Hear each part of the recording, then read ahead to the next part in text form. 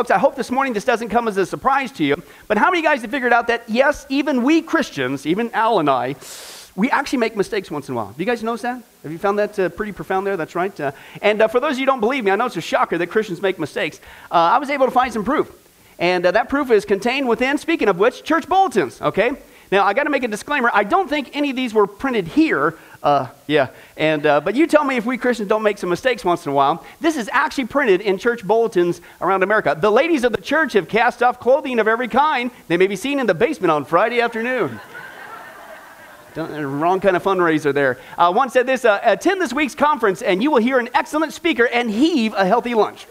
That's right. It's supposed to be here, but maybe it was chicken, Al. You know what I'm saying? But that's right. Hey, the church will host an evening of fine dining, superb entertainment, and gracious hostility. Right? Because you're going to beat each other up as Christians. You better be nice about it. That's right. Hey, the low self-esteem support group will meet Thursday at 7. Please use the back door. It'll fire them up, I tell you what. And here's one. Hey, for the pancake breakfast next Saturday, the pastor would appreciate it if the ladies of the congregation would lend them their electric girdles. I'll just skip that one. Let's move on. The associate minister unveiled the church's new stewardship campaign slogan last Sunday, I up my pledge, up yours.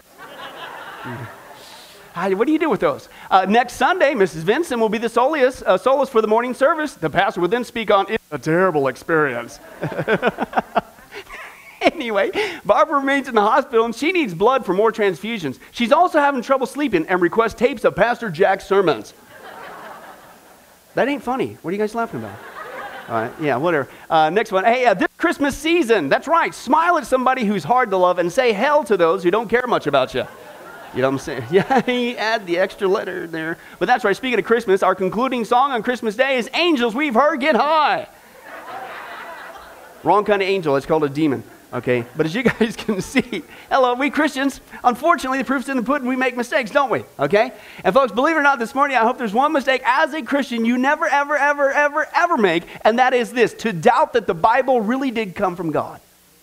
To doubt that the Bible really came from God, okay? And I say that because if you haven't noticed, folks, many people in our world today are in a frantic search for truth. It doesn't matter anymore. Now it's spilling over all over the place because of world events. Christian, non-Christian, it doesn't matter. Everybody recognizes that something is horribly wrong with our world.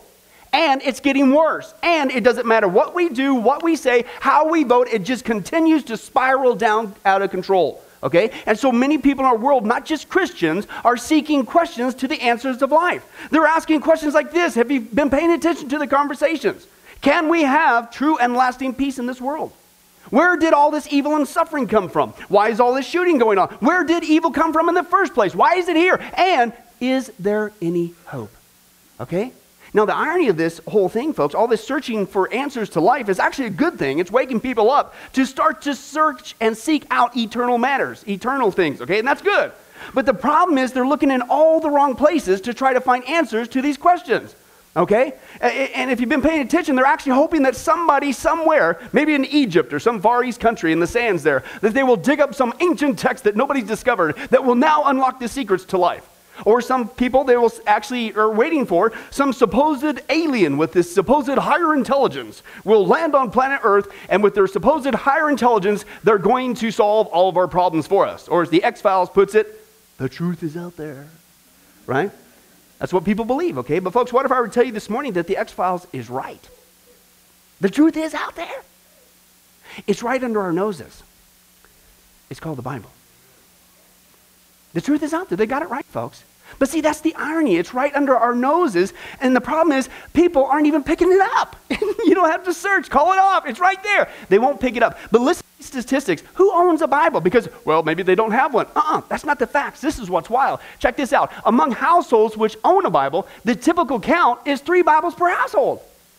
So it's not for a lack of them. And listen to this, okay? Almost every household in America, 92% owns at least one copy of the Bible, and this includes most homes in which the adults are not practicing Christians, as well as the homes of hundreds of thousands of atheists. Even they have a copy of the Bible. The truth is out there. X-Files is right. But the irony is it's collecting dust in virtually every home in America. So that brings me to the logical question, why? I mean, why do we have this strange dichotomy? Why is it that people refuse to pick up the Bible when they're in this frantic search for truth because of world events? And it's actually collecting dust, and they already got a copy. It's right out there in the open. Well, Jenna, thanks for asking back there. It works well with my notes. I think it's due to two things. Number one, I think it's due to a century or more of skepticism and false criticism towards the Bible, which will explode in just a little bit here, and that it really did come from God. And so because of that, people don't think it came from God, so they don't pick it up. They just say it's a book whipped up by man, full of contradictions and errors. How many of you guys heard that? Okay, number two, believe it or not, I think it's also due to the hypocritical behavior of the Christian community, who on the one hand says, oh yeah, the Bible, you got that right, B-I-B-L-E, the Bible says, sing all those songs, we got all those nifty acronyms, we say the Bible really came from God, we'll even say, and you've got to get in there, and you've got to read, and it has all the answers to the questions you're looking for, but the problem is, we don't pick it up either. And they see us. And apparently we send a loud message to them. It's not that important. Right? You may think, well, gee, Pastor Bliss, how do you know that? Is it really that bad that Christians across America aren't picking up their Bible, aren't studying the Bible, aren't reading the Bible? Yeah. Let me give you some proof. Let's first of all start with some kids. All I got to say, these kids' knowledge of the Bible, I hope they weren't from Sunrise, or we need to seriously switch up our Sunday school class or something. But let's take a look at these kids. We've seen this before. Lot's wife, one kid actually said, was a pillar of salt by day, but a ball of fire by night. All right, that's their bit. What? Another kid said this, the fifth commandment is to humor thy mother and father. That's right. Our kids take that very seriously, Brandy, right? But that's right. Moses, one kid said, died before he ever reached the UK. And then Joshua led the Hebrews in the Battle of Jericho. It was awesome. They whooped up on them with their canes and walkers. Okay, anyway, let's move on. The greatest miracle in the Bible, one kid said, is when Joshua told his son to stand still and he obeyed him. Now, that would be a miracle, and I'll just leave that at that. But it's supposed to be S-U-N, okay? Another kid said this, David was a Hebrew king and he fought with the Finkelsteins. I mean, you forget the Hatfields and McCoys. This is serious stuff. Solomon, one kid said he was one of David's sons. He had 300 wives and 700 porcupines. Supposed to be concubines. Anyway, that's right. When the three wise guys from the east side arrived, they found Jesus in a manger. Jesus was born because Mary had an immaculate contraption, is what this kid said.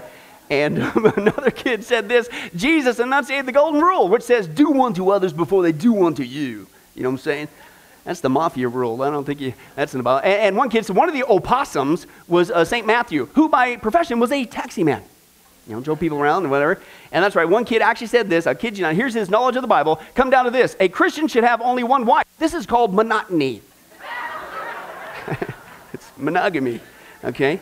But how many guys would say that kids, man, they need a little refresher course in their biblical knowledge there, you know what I'm saying? Okay, and granted, that's kind of funny and all that neat stuff, but folks, believe it or not, we Christian adults, we don't fare much better. Okay, we're not leading the way by example, unfortunately. Let me share some of that proof with you. Let's take a look at some Christian adults and their so-called knowledge of the Bible today, okay? Let's take a look at some of these facts. 80% of Christians say that the Bible teaches that God helps those who helps himself. Anybody know the problem with that? It's nowhere in the Bible. Excuse me? So we're saying stuff's in there, it's not even there. 12% say that the name of Noah's wife was Joan of Arc. Not even the same person. The Bible doesn't even tell us her name. Excuse me? This is crazy. 49% says the Bible teaches that money is the root of all evil. No. The Bible says, the quote there, is the love of money is the root of all kinds of evil. Okay? Satan actually is the originator of evil. 50% of Christians say, this is mind-blowing, say there is no absolute truth. Why are we here today? Why do we have Bible studies? Why do we have Sunday school class? Why do we have this book if there is no absolute truth? That's half the American church says that. Why? Well, get this stat. Because 55% of them say the Bible has errors in it. Instead of demonstrating to people what we're going to do in this study, the facts that we can know for sure the Bible really came from God, the church is actually listening to the world and all the skepticism. That's why you have that number, and it gets worse. It rolls downhill. 47% of Christians don't have commitment to the Christian faith as a top priority. Well, why not? If the Bible's full of errors and it's a book whipped up by man, you can take it or leave it. Maybe you can take or leave your walk with Jesus Christ or two. Okay, and then it gets even worse. Listen to this. 35% of Christians say to get by in life these days, sometimes you got to bend the rules for your own benefit. That's called lying, cheating in the church. Why? Because we've seen this before, folks, in our final countdown study. 49% of pastors no longer in America have a biblical worldview. If you were to play the odds straight across the board, folks, that means 1 out of every 2 church services you go to in America right now does not preach the Bible. They don't have a biblical worldview. Okay, it's what they're doing. It's pop psychology and a bunch of other junk as well. And that spills downhill. 93% of Christians no longer have a biblical world view. That's the world we're in. If just 200 of us were here today, for those of you hooked on math, that means only 14 of you are thinking biblically. That's the status, folks, of what we're in, okay? And again, you couple that, that's us right now, okay? You couple that with the kids that are coming up, you know, the ones that thought that David fought with the Finkelsteins in the Battle of Geritol, okay? And Solomon had a bunch of porcupines, okay? They're going to become the next generation, which means it's going to get worse when it comes to our knowledge and understanding the Bible. But here's my point, folks, in sharing those stats with you. I mean, I was aghast when I came across that. I mean, think about it. These are Christians, people professing to know Christ as their Savior. I mean, why wasn't there a 100% agreement on the accuracy of the Bible, right? How in the world could that ever happen, okay? Of all people who should never, ever doubt that the Bible really came from God, it should be Christians, but that's not what we see. Even Christians are starting to doubt, just like the world, that the Bible really did come from God. Therefore, to stave off this criticism and hypocrisy, even in the church, we're going to begin that new study, as you can see in the bulletin. Did the Bible really come from God? All right? Did the Bible really come from God? And what we're going to do is take a look at 10 lines of solid, logical evidences showing us that the Bible not only did come from God, but Lord willing, when we're done, you're going to see it had to come from God. There's no way in the world, man, even on his best day, could whip up something like we see in the Scripture. And the first line of evidence showing us that the Bible really did come from God is, hello, the Bible says so. Okay? And you might think that that's a small point. Actually, it's a very big point, a very important point, but don't take my word for it. Let's listen to God's. Open your Bibles to 2 Timothy chapter 3. Is our final opening text, 2 Timothy chapter 3, and let's take a look at what God tells us about this book, okay? Was it really whipped up by man? Who wrote this thing? How did it come about? 2 Timothy, let's take a look. Chapter 3, verses 10 through 17 is going to be our context. Now, as you turn in there, Paul, to grab the context, Paul is given a final charge to Timothy. Most likely, this book was written more towards the end of Paul's life. And again, he's laying on the line to young Timothy, young Pastor Timothy. If Paul's not going to be around anymore, he's letting him know what is the most important thing for him to focus on. And that's the context as we read. Let's take a look. Verse 10 says this. You, however, Paul says to Timothy, you know all about my teaching, my way of life, my purpose, faith, patience, love, endurance, persecution, sufferings, what kind of things happened to me in Antioch and Iconium and Lystra, the persecutions I endured. He says, yet the Lord rescued me from all of them. He says, in fact, anyone who wants to live a godly life in Christ Jesus will what? You're going to be persecuted, man. And is what he says there. And he says, while evil men and impostors will go from bad to worse, deceiving and being deceived. He says, but as for you, even though that's going on, get your head on your shoulders. He says, continue in what you have learned and have become convinced of, because you know from those whom you've learned it, and how from infancy you have known the what? The Holy Scriptures, which are able to make you wise for salvation through faith in Christ Jesus. All Scripture. How much Scripture? All Scripture is God-breathed or inspired by God and is useful for teaching, rebuking, correcting, and training in righteousness. Why? So that the man of God may be thoroughly equipped for every good work. Okay? And so we ask the questions, well, how do we know that the Bible really did come from God? Well, what did we just read? The first line of evidence, logically, is that the Bible says it came from God. Okay? And again, believe it or not, folks, this is a very important factor to consider. Okay? And that's because if anybody is in a genuine, honest search to validate a document, they must first give that document the benefit of the doubt, right? Okay? How many guys remember the famous philosopher Aristotle? My kid's favorite philosopher is Plato. Yeah, Aristotle, okay? The search for truth and all that stuff in philosophy, if you ever had to study that in college, okay? Well, even he said this, folks, and this is my whole point in bringing this up. He says this, the benefit of the doubt is to be given to the document itself, not to be arrogated by the critic himself. I'll read that again because that's a nifty PowerPoint slide in gem and yellow color. The benefit of the doubt is to be given to the document itself and not to be arrogated by the critic himself. Now stop and think about this, folks. This is exactly the problem that we have with the skeptics today. They do just the opposite. They assume that the Bible is full of errors until it's proven absolutely genuine, right? They've got it backwards. Even in our courtrooms, we know that something is innocent until it's what? Proven guilty. Therefore, if you're honest in your approach towards the Bible to validate it, to see if it really did come from God, shouldn't you apply the same standard to it? Of course. So then let's do that. Let's do what even Aristotle knew if you're an honest seeker of the truth. Let's see what the Bible has to say about it being the actual Word of God. And here's what we see, folks. The phrase, the Lord hath spoken, appears 30 times in the Bible. It is written implying of God 80 times in the Bible. The word of the Lord appears 258 times. The phrase, thus saith the Lord, 415 times. And the phrase, saith the Lord, 854 times. And that's not all of them. That's just a sampling to give you an idea of how many times, how many ways, hundreds and hundreds and hundreds of times, the Bible simply emphatically declares that it literally came from God. And again, this is the point. If you're honest in your approach to validate the Bible, to ask the question, instead of just mocking it, what does the Bible have to say, okay? Instead of saying that it's full of errors, you have to give it the benefit of the doubt that if it says that it came from God, gee whiz, maybe Aristotle's right, it came from God, okay, is the line of thinking, okay? And now here's the point. Think of the hypocrisy here, right? Why is it that no honest scholar treats any other ancient document in the same hypocritical manner that they do with the Bible, right? They discover something in the dirt. Do they automatically say, well, I see what is being written here, but there's no way this is accurate. Those Egyptians, you can't trust them. They take the thing at face value and says, here's exactly what it says. They don't question it. They don't. But the moment they pick up the Bible, what's the first thing they say? Oh, it's full of errors. You have to prove to me that it's accurate. That's being intellectually dishonest, okay? And yet that's exactly what they do with the Bible, okay? But then the skeptics, if you point that out to them, okay, because that's just logic. If you point that out to them, they'll usually say something like this. They'll say, well that's just secular reasoning. You know what I'm saying? That's one book declaring itself to be from God. That's ludicrous. That's exactly what you would expect, okay, if a book was whipped up by man. But folks, that's the point. God has arranged the Bible in such a way that there is nothing circular reasoning about it, okay? The Bible is actually a collection of not just one book declaring itself to be from God, but 66 different books written by different men in different time periods who didn't even know each other, proving that it had to come from God. Man on his best day could never whip up what we see in the characteristics of the Bible. God did it in such a way to scream, this came from me. Let's take a look at that. The Bible was written over 1,500-year time span. Some say 1,600 years. It was written over 40 different generations. It was written by more than 40 different authors from every walk of life, including kings and peasants and philosophers, fishermen, poets, statesmen, scholars, and Ruth, it's right there for you. Okay, it was written in different places, wilderness, dungeons, palaces. It was written at different times of war, times of peace.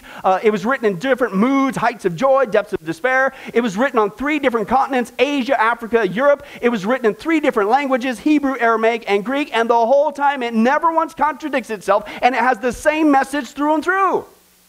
Man on his best day, you have to admit this logically, could never whip up what we see in the Bible. The Bible, the way it was arranged, was not one book. A multitude of books by people who didn't even know each other over 1,500 years in different generations. It had to come from God.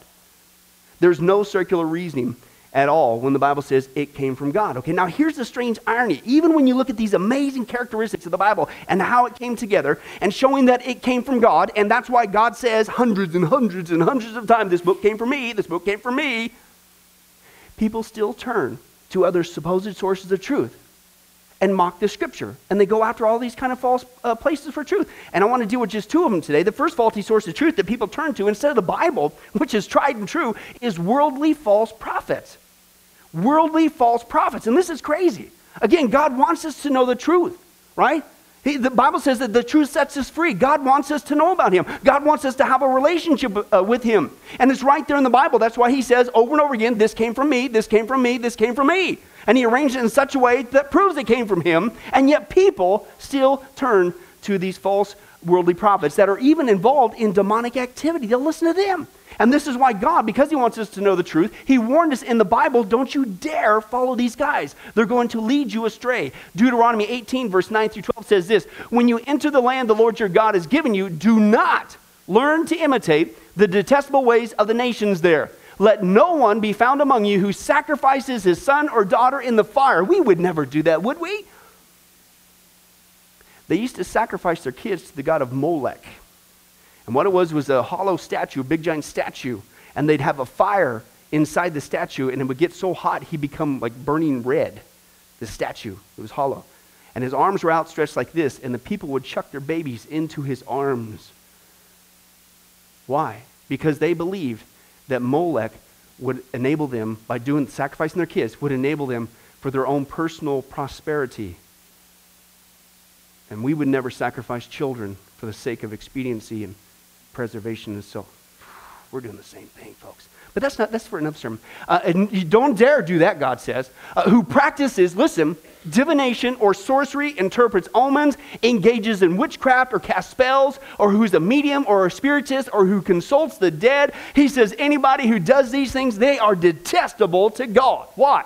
Because it's a demonic practice and God does not want you lied to you. This is why he tells us over and over again, hundreds and hundreds of times, the Bible came from him, the Bible came from him. He is holy, he does not lie like man. He wants us to know the truth, and you just need to stick to it and you'll be fine.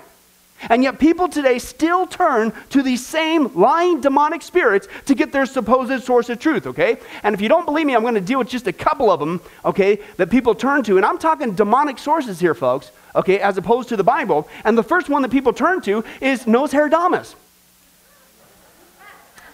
I'm sorry, Nostradamus, okay? But you might as well call him Nostradamus once you look at the facts. It's absolutely crazy. Al, you like that one? Let's go back to that. Look at that. He's going to get it out sooner or later. But anyway, let's take a look at Nostradamus. For those of you who don't know, here's the facts on him. Nostradamus was a 16th century physician and astrologer, first problem, whose supporters say he wrote supposed prophetic verses called quatrains in 4 lines there, that they believed predicted actual future events, even today. Okay, but let's put that to the test. Let's say, was he able really to do that? Let me give you just one example of his extremely vague quatrains. Okay, here's just one of them. Okay, here it is. The year 1999, 7 months. From the sky will come the great king of terror to resuscitate the great king of the Mongols. Before and after, Mars reigns by good luck. And at 45 degrees, the sky will burn, fire to approach the great new city. In an instant, a great scattered flame will leap up, when one will want to demand proof of the Normans. Folks, that's right. According to the experts, he just predicted 9/11. Isn't that so clear there in that text? I mean, that's so obvious, right? That's right, John. Huh? That's crazy, man. Are you serious? Hey, folks, and it's crazy. And even when you cop them on it, and they say, oh, no. They'll say something like this. 1999 is not too far off from 2001. And it said 7 months, but it was really the 9th month. But it's close, right? And the references to fire and terror in the sky, that sounds like an aerial attack, right? And New York City is close to 45 degrees latitude. It's actually about 40. And then they don't mention, well, who in the world was the great king of the Mongols? And who on the 9/11 Commission demanded proof from the Normans? Who is the Normans? Is the guy from Seinfeld? What Norman? Right? And then, of course, they know who's what planet. It's crazy, okay, is what's going on there. And yet, in spite of this, you have the accuracy of the Bible. It came from God. It never contradicts itself. And yet, it's more popular than ever to listen to Nostradamus. Immediately following the September 11th attacks, his books went crazy on Amazon.com's bestseller list, and they shot off of bookstores all across the country. It's wild. Now, here's what's even worse, folks, as we continue on. It's well documented that Nostradamus received these supposed prophetic quatrains, listen, using a combination of astrology, divination, and guidance that he admitted from an angelic spirit. That's called a demon, okay? And he would focus on fire or water while being under the influence of drugs, mild hallucinogens, which is the common practice used today, if you don't know, by witches. It's called scrying. That's what he was doing and involved. And believe it or not, he not only knew he was messing around with dangerous occult practices, but he even warned his own son, don't you ever follow my footsteps, because he admitted he knew himself he was going straight to hell for doing this. Here's the quote. He beseeched his infant son never to dabble in such practices, for he says they desiccate or dry up the body, they disturb the mind, and they send the soul to perdition. And for that reason, he burned the ashes of the ancient books that he learned these techniques from, and when he did, he says they burned with an unnatural brilliance. Interesting, okay? And so here's the point. I'm supposed to listen to him over the tried and true Word of God that's in the Bible? Hey, folks, I don't know about you, but that's freakier than Ron's bloated cat here. You know what I'm saying? Look at that thing. What do you do? Feed it chicken bill? He swelled up his gut? That's crazy. That's crazy talk. You know what I'm saying? But that's not all. How about the Mayan 2012 prophecy? We've got to deal with this one, folks. I mean, I hope you didn't lose any sleep over that. Come on. Okay, this was crazy, okay? And for those of you still wondering, we're still here, okay? Pinch yourself, it's happening, yeah.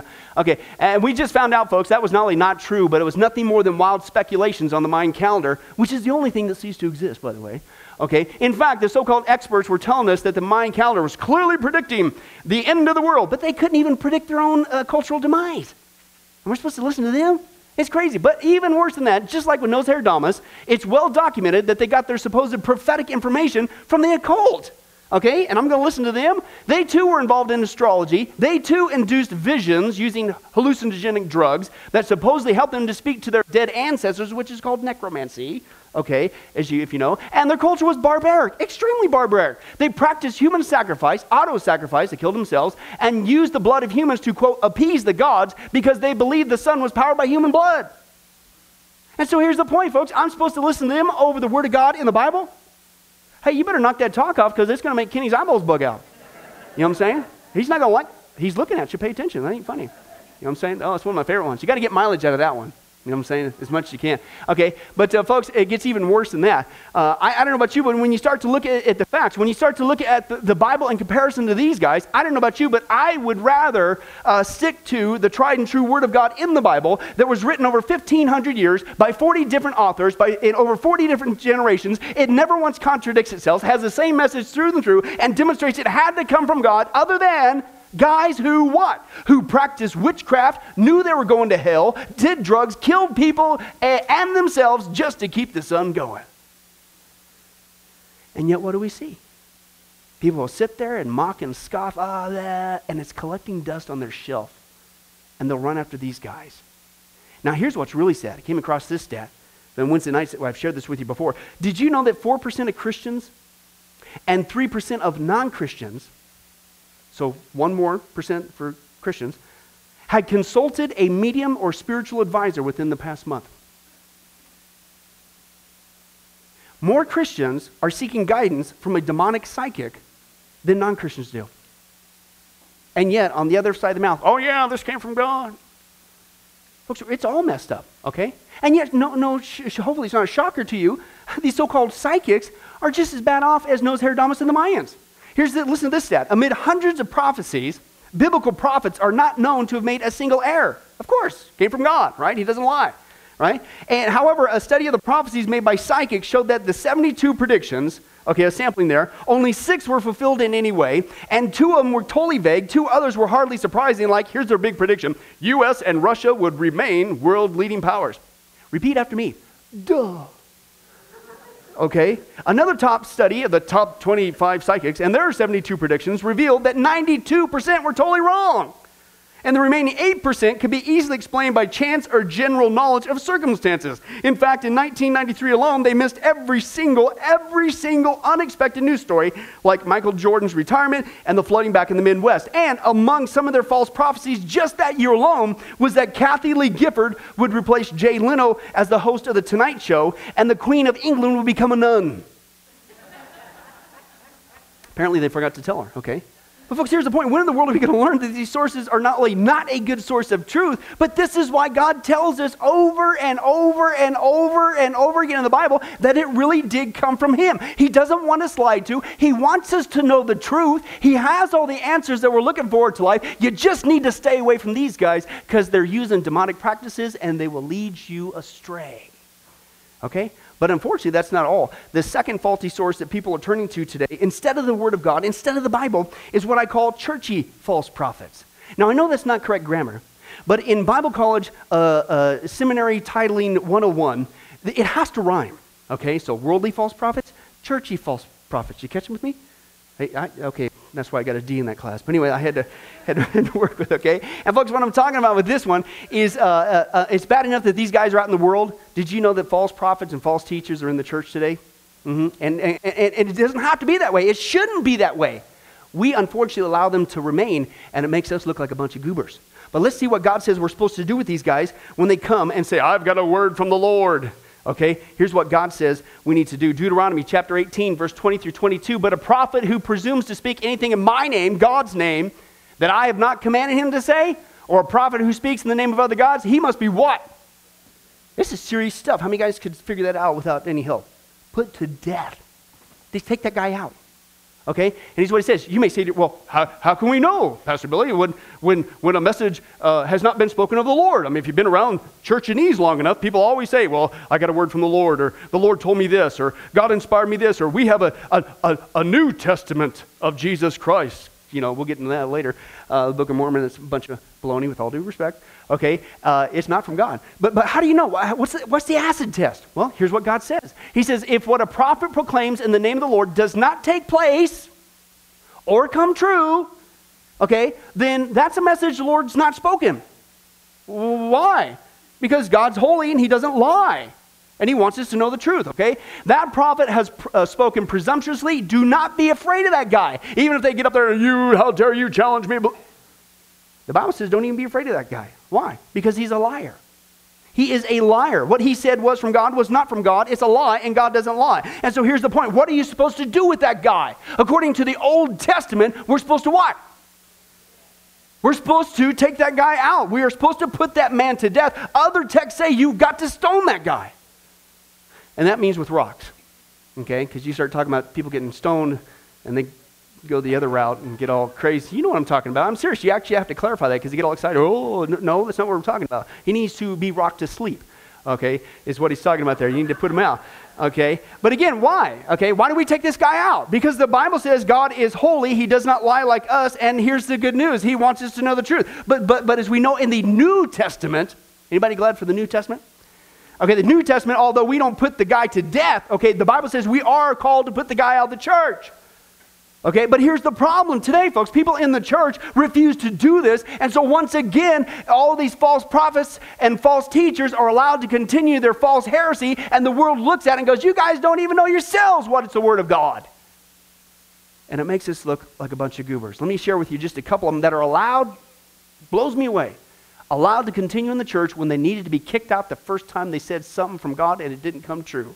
Okay, it's destroying our witness. And the first guy is Harold Camping, okay? If you're familiar with that. Even though the Bible clearly says that the second coming of Jesus Christ in Matthew 24:36, nobody knows the day nor the hour, not even the angels in heaven nor the Son. Very clear. One man, Harold Camping, apparently thinks he's smarter than God. He not only falsely predicted that the world would end back in September 6, 1994, and hello, how many guys could realize that didn't happen? 2 for 2. You guys are awesome. Okay, but he did it again on May 21st, 2011, and that didn't happen. And so then he revised it and said, oh, I'm sorry, October 21st, 2011, but he still got it wrong. Why? Because, folks, not even Harold Camping's mathematics can supersede God's word. Nobody knows the day nor the hour. Not even him and his nifty calculator.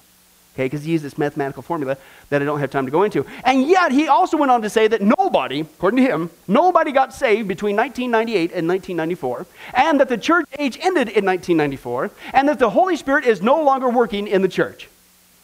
What? I say the Holy Spirit's no longer working in Mr. Camping. Why? Because he's a false teacher making false predictions in the church, and because of this, not only have many people, especially this last round, have lost millions and millions of dollars because they sold everything, including giving it to his so-called ministry, okay, for the billboards. Remember the billboards? But people, it's been documented that people died because of this. Because of this. Why? Because the church refused to do what God said to do. You need to kick this guy out. In fact, you should have kicked him out back in 1994 when he made his first false prediction, but we didn't do it. And so other people paid a horrible price for that, okay? Not only Benny Hinn. We've already seen in the Final Countdown study, folks, that he's not only a false teacher in the last days, ripping the church off of their cash exactly like the Bible predicted would happen as a sign you're living in the last days. Okay, we've already seen that, okay? But he also, to himself, has made several predictions over the years that have actually, shocker, have not come true. And yet he's allowed to continue, okay? Let's take a look at some of that actual audio clip. Let's take a look. The Lord also tells me to tell you in the mid-90s, about 94, 95, no later than that, God will destroy the homosexual community of America. He will not destroy it with what many minds have thought him to be. He will destroy it with fire. The Spirit tells me Fidel Castro will die in the 90s. Oh my. Some will try to kill him and they will not succeed.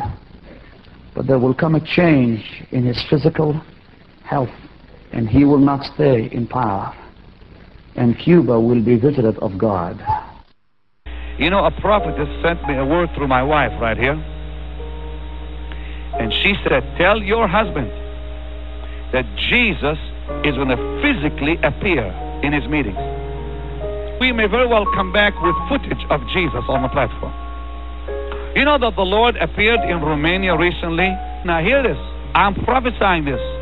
Jesus Christ, the Son of God, is about to appear physically in some churches and some meetings and to many of his people for one reason, to tell you he is about to show up. Jesus is about to show up to tell us he's about to show up. Not even that's on the back of a Cheerios box. That's pretty amazing. Excuse me? So let me get this straight. Let's put all this together, folks. What we just heard, you heard it. Okay? You said that God told you to tell us that the homosexual community would be destroyed by fire in the mid-1990s, and that didn't happen.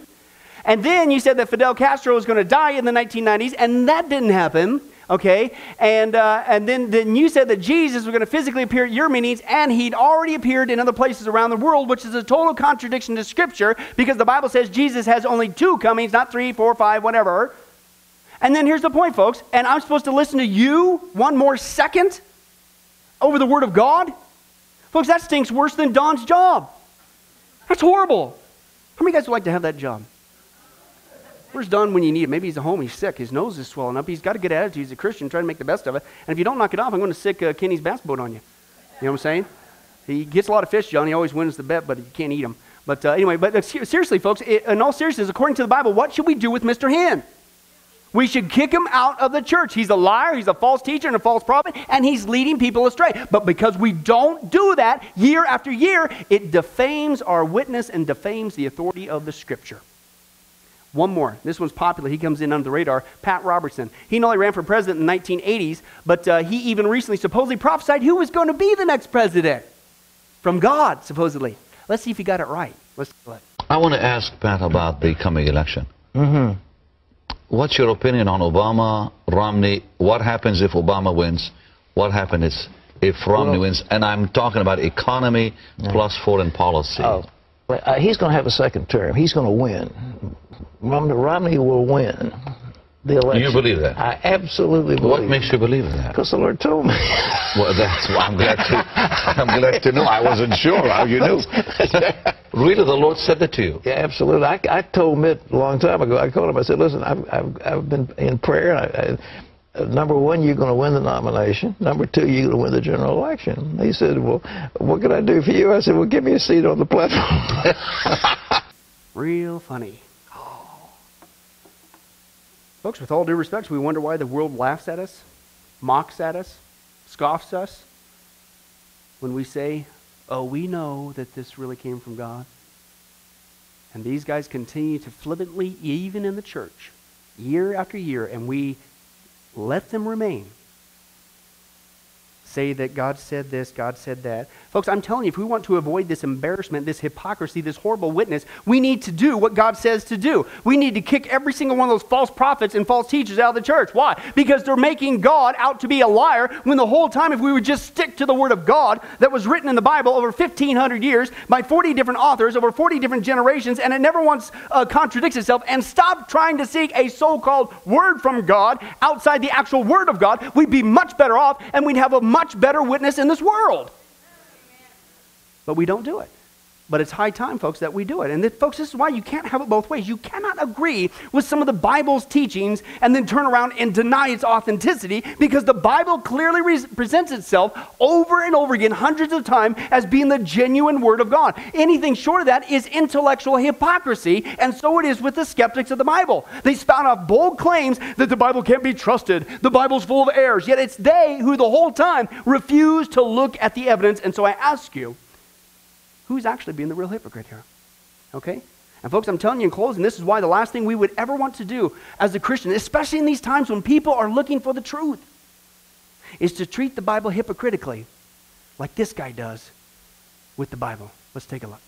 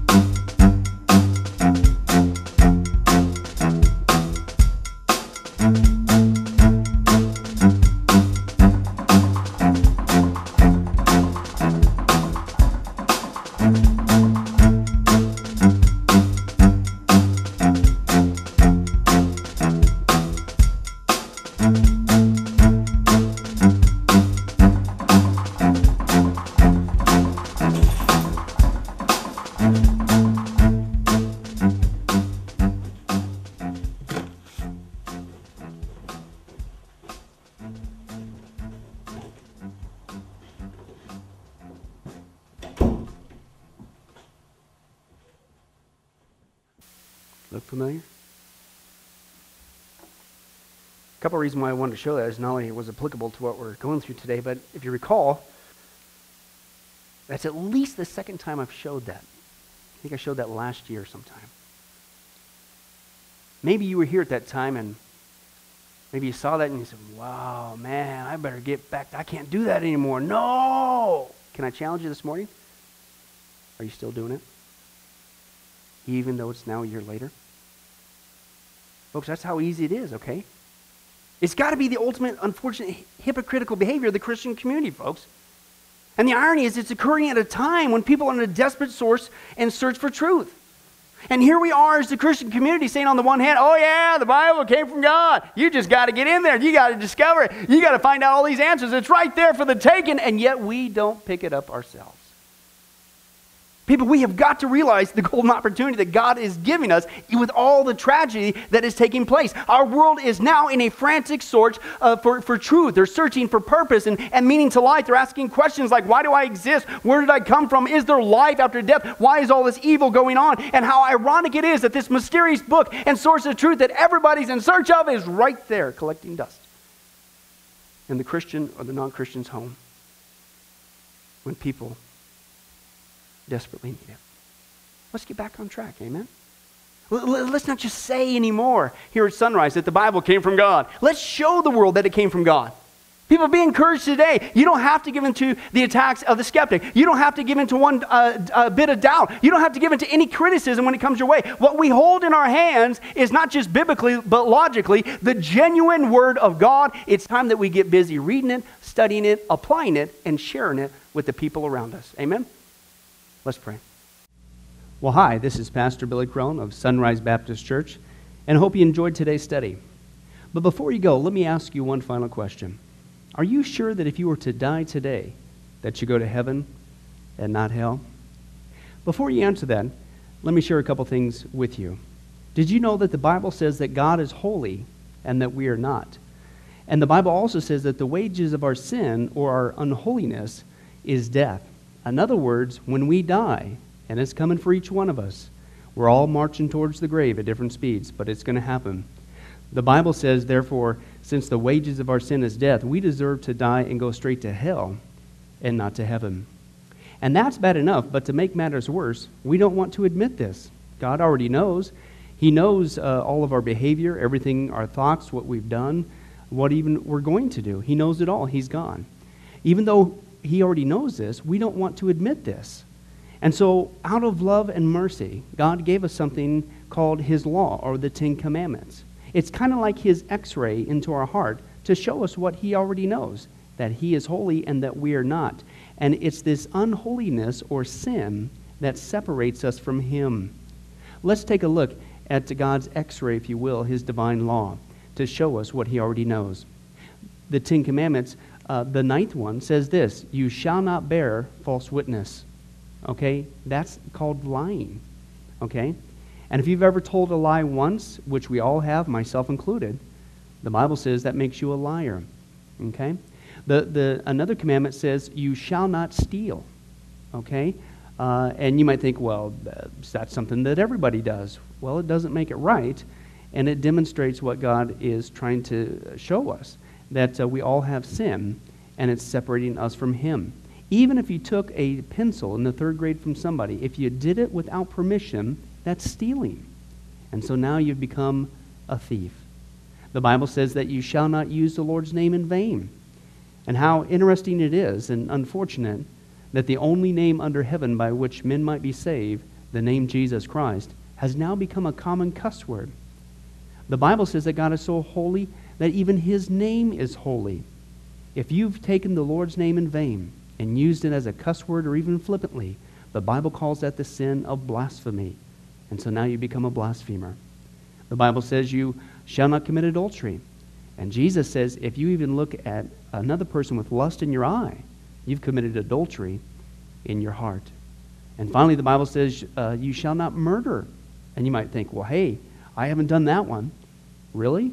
Well, again, the Bible says that the sin of hatred is the same as the sin of murder. The only difference is you pulled the trigger, if you will, in your heart. You wish they were dead. And in God's eyes, It's the same thing in principle. Folks, that's only just a couple of the 10 Commandments. We didn't even go through all of them, but I think you're starting to get the picture. The Bible is correct. We have all fallen short of the glory of God, myself included, and that we are separated from God as a result. And so when our time comes, we're not automatically going to heaven.